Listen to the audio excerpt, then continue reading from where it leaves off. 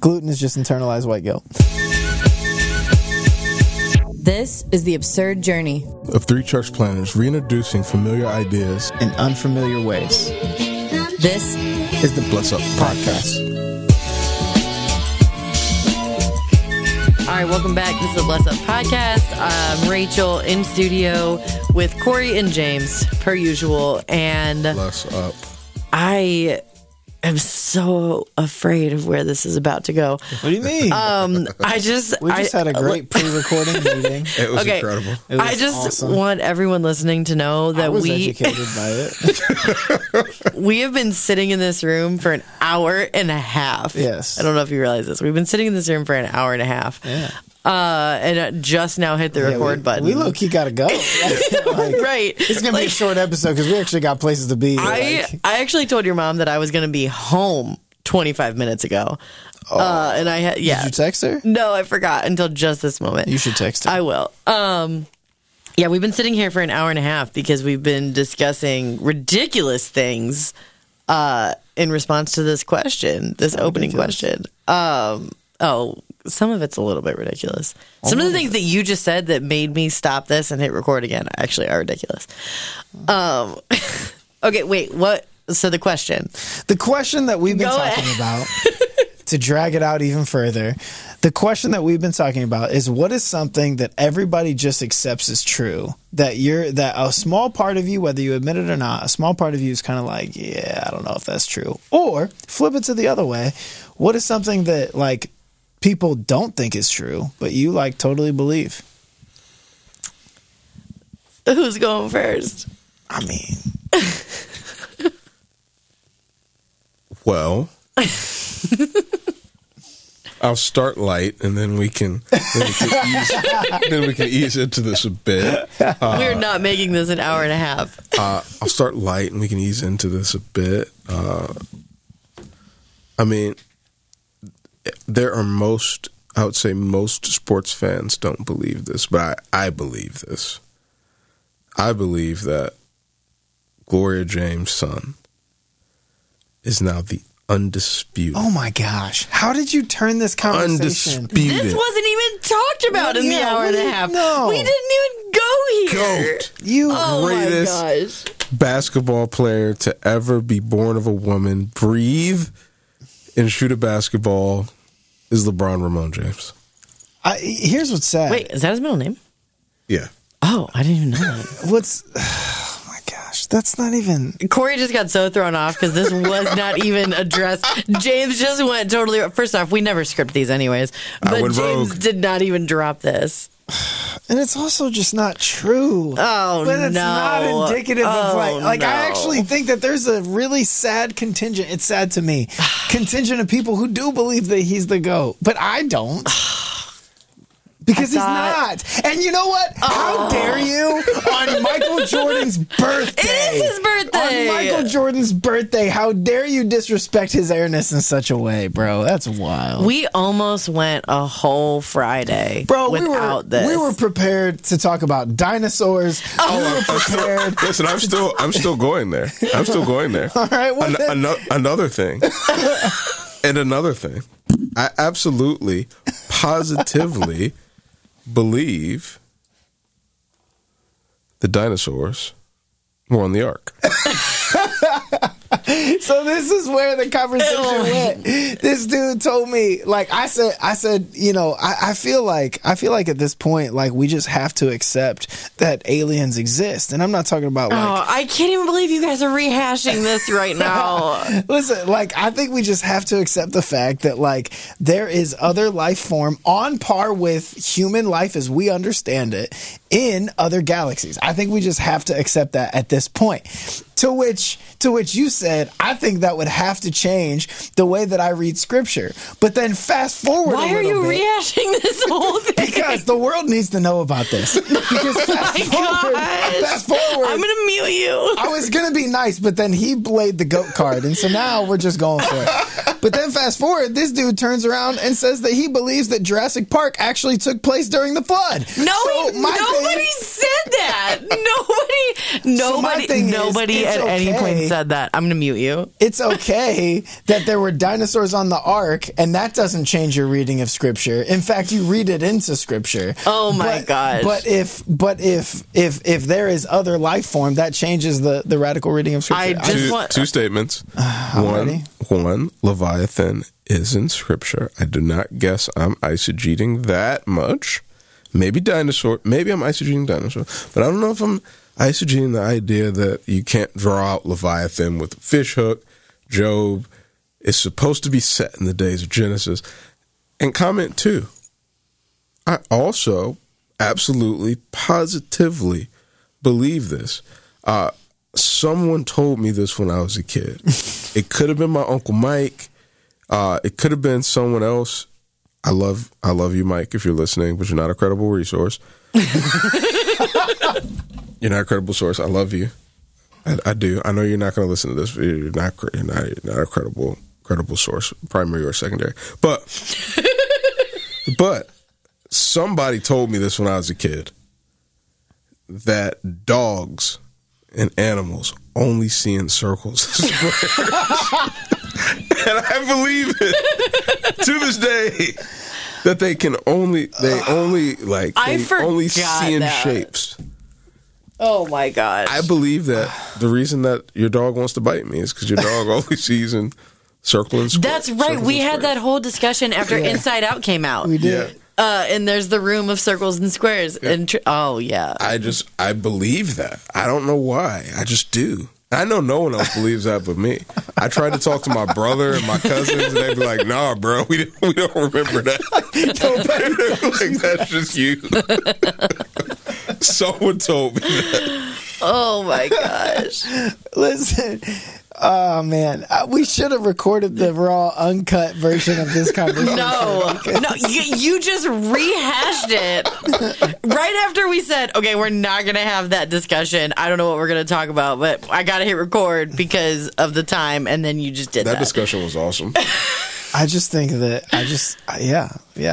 I was prepared to talk about conspiracy theories. Yeah, you go ahead and tell us about Paul McCartney. Yeah, I think Paul McCartney died in 1966. I think, and that this guy parading around as Paul McCartney is not real. We probably, you know what, that probably just cost us podcast points. We probably just got like banned from like certain platforms because this is not a credible.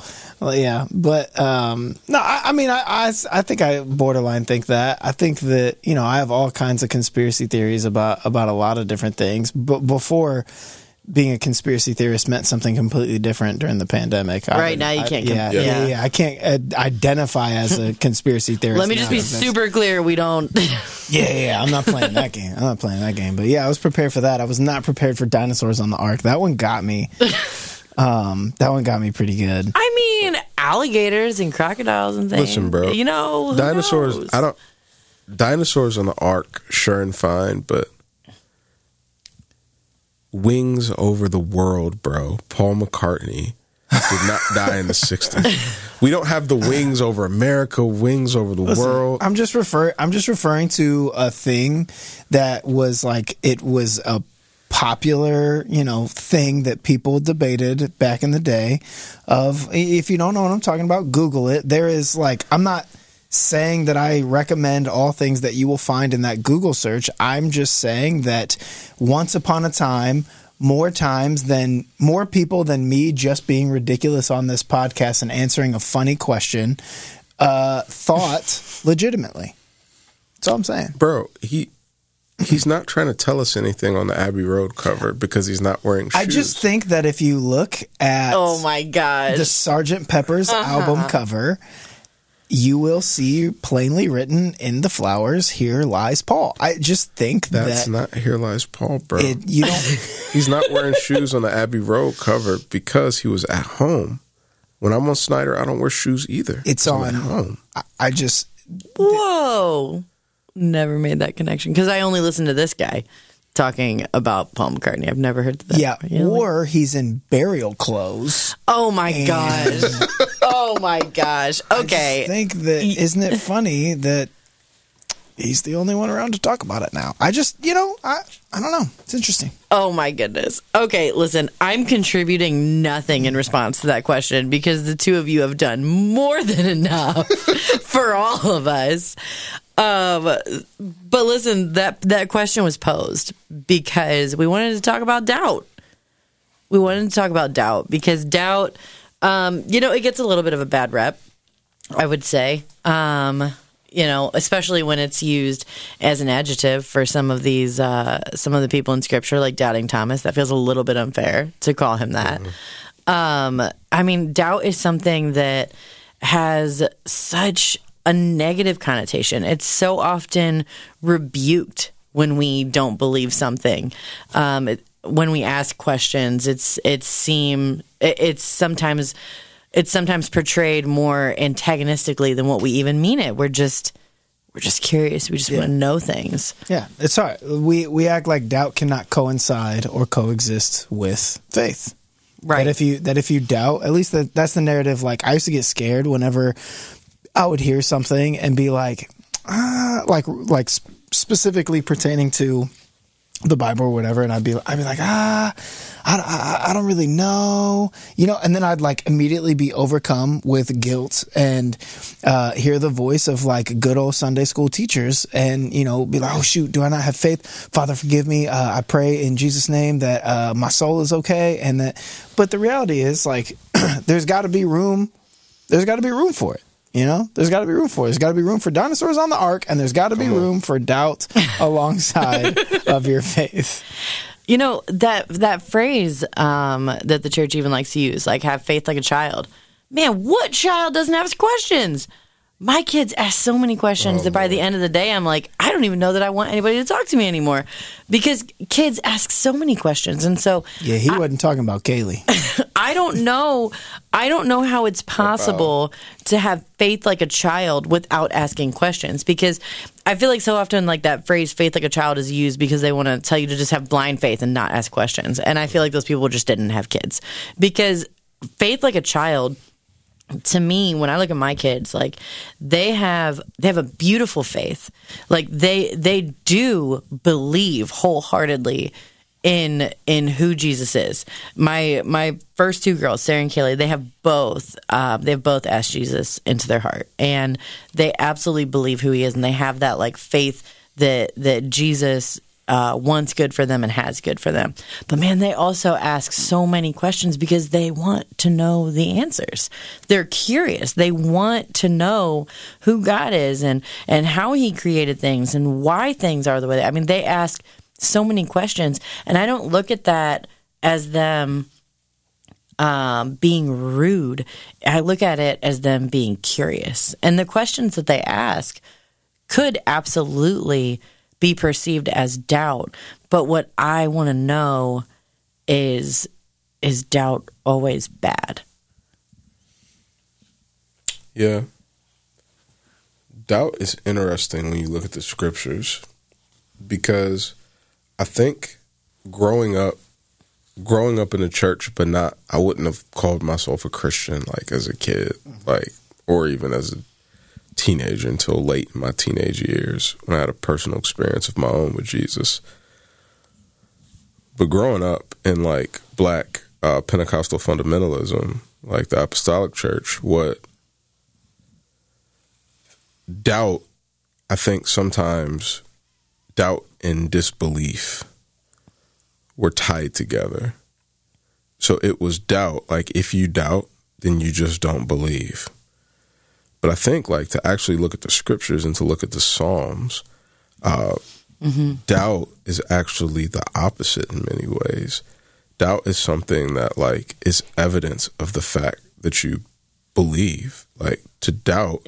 Yeah. To doubt in many ways is to say like, hey, like I believe, but I'm struggling with this. Like all throughout the Psalms, 40% of the Psalms are Psalms of lament. Mm-hmm. And in those Psalms of lament, like David mostly, but the other psalmists are continuously saying like, hey God, like this situation is causing me to like lose faith or to doubt who you are. But in those Psalms of lament, what always happens is they fall back to the reality of truth. They fall back to the reality of, hey, how I feel is like you don't exist, but what's real is that you do exist. And their doubt oftentimes is a gateway to deeper faith versus a gateway to disbelief.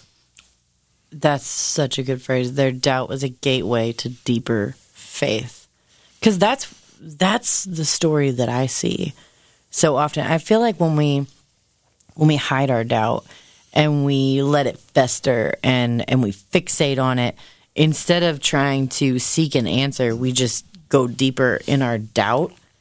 That's when it becomes problematic. But when we're honest about our doubt and when we lay it out there, when we say it to somebody else, when you bring it to the light and say it to the person sitting next to you, and you allow opportunity for Scripture and the Holy Spirit and your community of people to speak into it, so much good can come from that. Like you're saying, like it leads to deeper belief so many times. If we treat it well. Right. If we treat it right. You know, and I understand, like now being a parent, like doubt puts you in the room where you're open to like all the doors, right?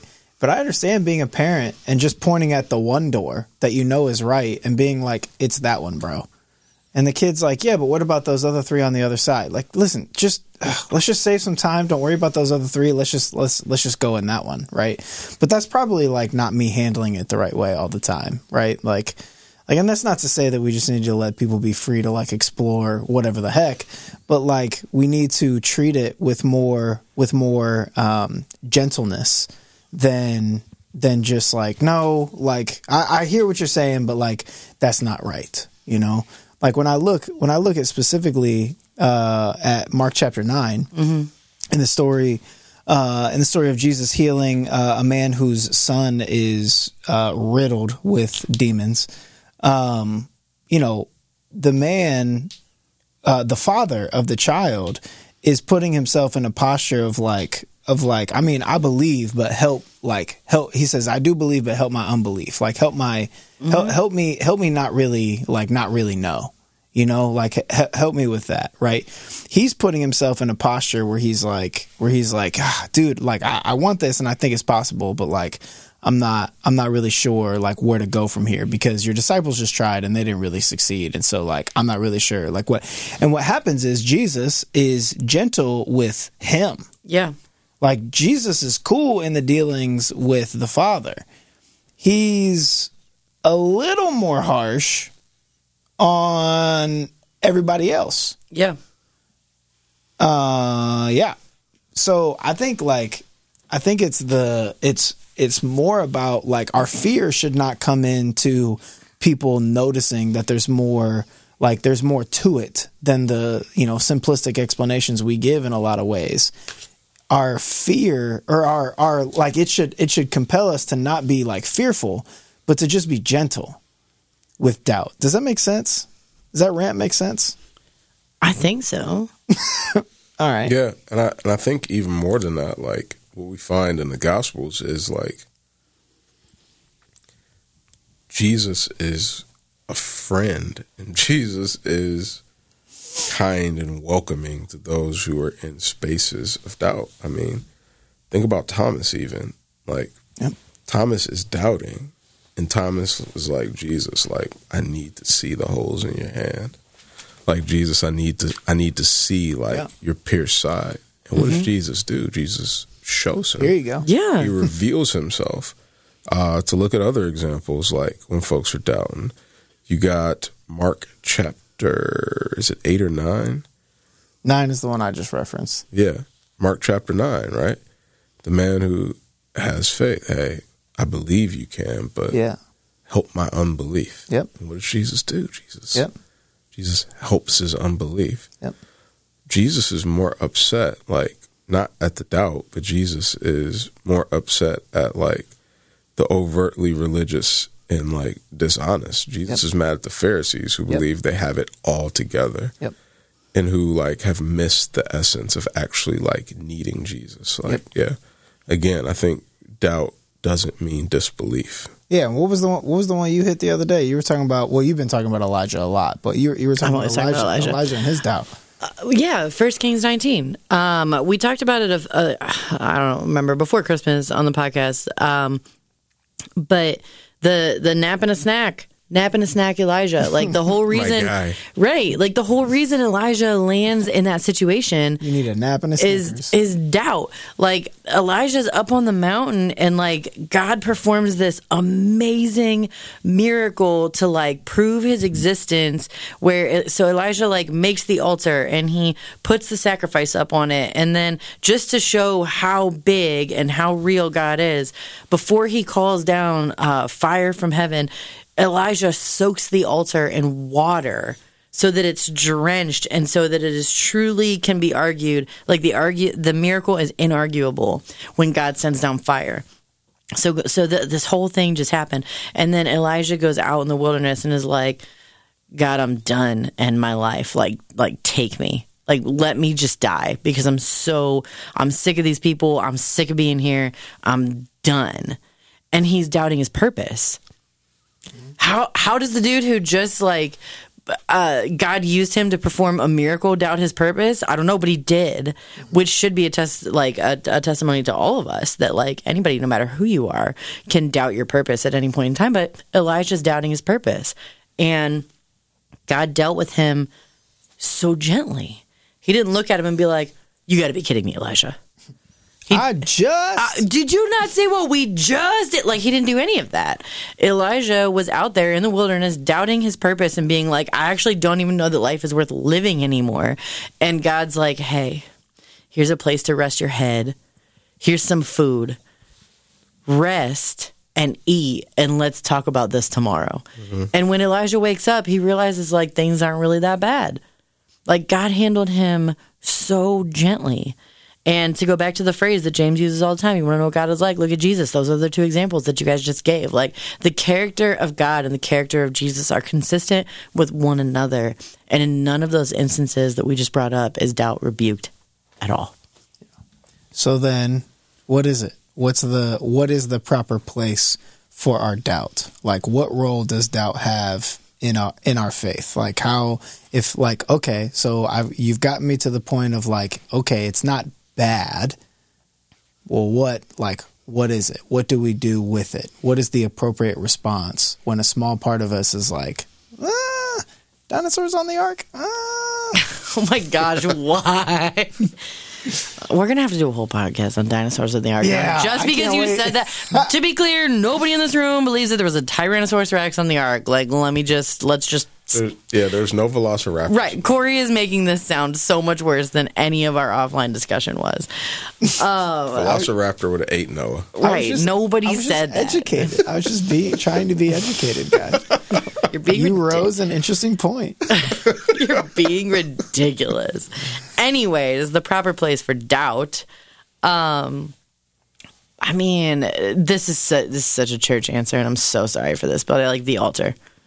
Like the proper place for doubt is there. Like that. I mean, I realize that is like a churchy answer, but listen, go with me on this. So we're going to go back to 1 Kings 19. In the beginning of that, there is all the Israelites who are worshiping the pagan god Baal, and that's where Elijah comes in, and he's like, all right, let's see what your God can do. And I'm going to show you what my God can do. And so he challenges them, and he's like, you build your altar, and I'll build my altar. You offer your sacrifices to Baal, and I'll offer my sacrifices to Yahweh. And we're going to see who the true God is. And there on those altars, the proof is given. And it's like that worship song says, you know, Tasha Cobb's freaking killing it, and she's like, hey, you provide the fire and I'll provide the sacrifice. And that's what happens. Elijah provides the sacrifice, and he makes space for God to speak to the doubt of everyone present. And God provides the fire. Like, the place for our doubt is the altar, because it makes space for God to speak. And that's the hardest part of being, Romans says that we are living sacrifices. The hardest part of being a living sacrifice is that you can crawl off. The hardest part of being a living sacrifice is that you don't have to stay on the altar. You can take it back into your own hands and go get some sticks and some rocks and some matches and lighter fluid, because we live in 2023, and you can light the fire yourself. But that's not what happens in 1 Kings 19. In 1 Kings 19, Elijah makes space for everyone's doubt to be addressed and allows God to bring the fire. He waits. So as a living sacrifice, we've got to drop it there, and then we've got to make the space for God to speak. Because what I see from what the examples that we just put out there, God's going, he brought purpose to Elijah. He brought promise right to that dad in Mark 9. He brought proof to Thomas. God spoke every time, but they had to create the space for him to do it, and then wait for the response. Will you create the space? Somebody get the offering plate so we can leave. Goodness gracious. This is where we're at today. Thank you, Jesus. Thank you. Thank you, Lord. Thank you. Yeah. Well, pass the offering plate. Thank you. Pass the plate. Speaking of plates, you said something about rice. You said something about rice the other day. What? Oh, I was like, that wasn't here? Yeah. No. It was the other day, and that imagery though stuck with me though. Like, it was good. It was good. Oh, you want me to talk about the rice? I mean, yeah. All right. So for y'all who don't know, I got the app ready. Corey's sister is adopted from Peru. Her name is Ruth Mary, and we love her. And so Ruth, well, as you can tell, from the way that I'm talking, I'm not from Peru. I'm, in fact, from Canton, Ohio. So, I don't cook like I'm from Peru. And she moved in with us.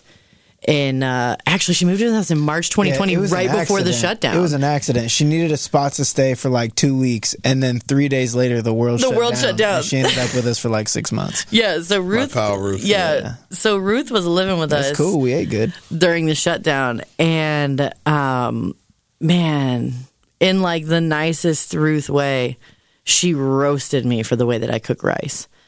Rightfully so, because, all right, so I got a rice cooker, and somehow I still burn rice, and I don't even know how that's possible. So she's standing with me in the kitchen one day when I'm like, I'm going to make some rice, and I start putting it together, and she looks at me, and she's like, what are you doing? And I was like, I'm making rice. And all I did was put water and rice, because that's how I thought you made rice. And she's like, no. And she literally dumped it out. She dumped out what I had. To which I'm like, we can't even get to the grocery store? You just threw away all this rice? So I'm like panicking in my head. So what she does is she puts the rice in the bottom of this pot, and then she like takes water and starts pouring oil on it. And I'm like, why are you putting oil on the top of that? Like, that doesn't even make any sense. That rice is going to cook from the bottom, and that oil is just sitting on the top. This doesn't make any sense whatsoever. Because I'm looking at this, and this oil is just floating. And so the oil's sitting on the top. Then there's this water, and then she's going to put this rice in it. And I'm like, how on earth is any of this going to come together in a way that possibly makes sense? And what I was saying to Corey, is that like our doubt to me feels like oil sitting on top of the water. Because your oil seems to loom overhead like it does in that pot with that rice. The oil just appears to be sitting right on top. Keeping it down. And that's how our doubt submerged. Yeah, that's how our doubt feels. It feels like oil sitting on top of water. It feels like something that cannot possibly mix, but is just looming overhead. And what Ruth did when she's making this rice, she puts this rice in, then she puts salt in because, flavor. And she starts mixing everything together, and she's like stirring it up, and the oil's still just sitting on top. And I'm like, how is this going to be better? And so what she does, she dumps this rice in, and the rice like obviously starts absorbing everything. So then she cooks it, and when everything is done, you cannot See, there's no the rice at the top does not have more oil than the rice at the bottom. It's perfectly mixed in. And when I tell you that she made the most perfect rice I've ever had in my life, it was absolutely amazing to me. That rice is this third ingredient.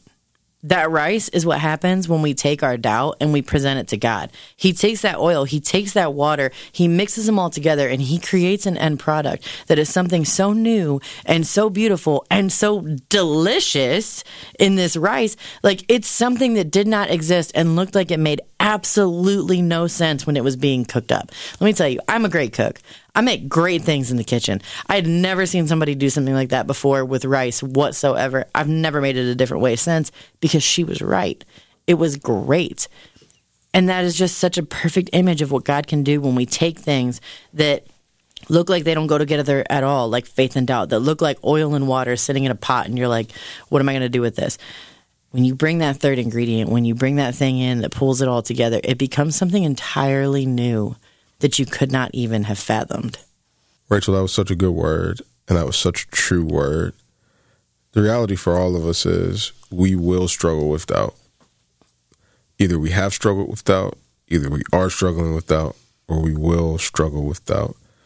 But as Rachel was saying, like, yeah, on the other side of it is something absolutely beautiful. And the reality is, doubt, again, doesn't mean you don't believe. But goodness gracious, doubt can be a gateway to something absolutely beautiful, which is deeper faith. It can be a gateway to deeper faith. And the one thing that we can't do with our doubt is isolate ourselves and try to go about that alone. The reality is, first and foremost, like, God is big enough to handle the whole gamut of human emotions. Mm-hmm. So God can handle our doubt, but also we work that out best in community. Mm-hmm. So I would challenge you, if you find yourself in that place, talk to somebody about it. Talk to one of your friends in Christ. Talk to your small group leader. If you go to 3rd Street, talk to your huddle leader. If you go to Citizens, talk to your village leader.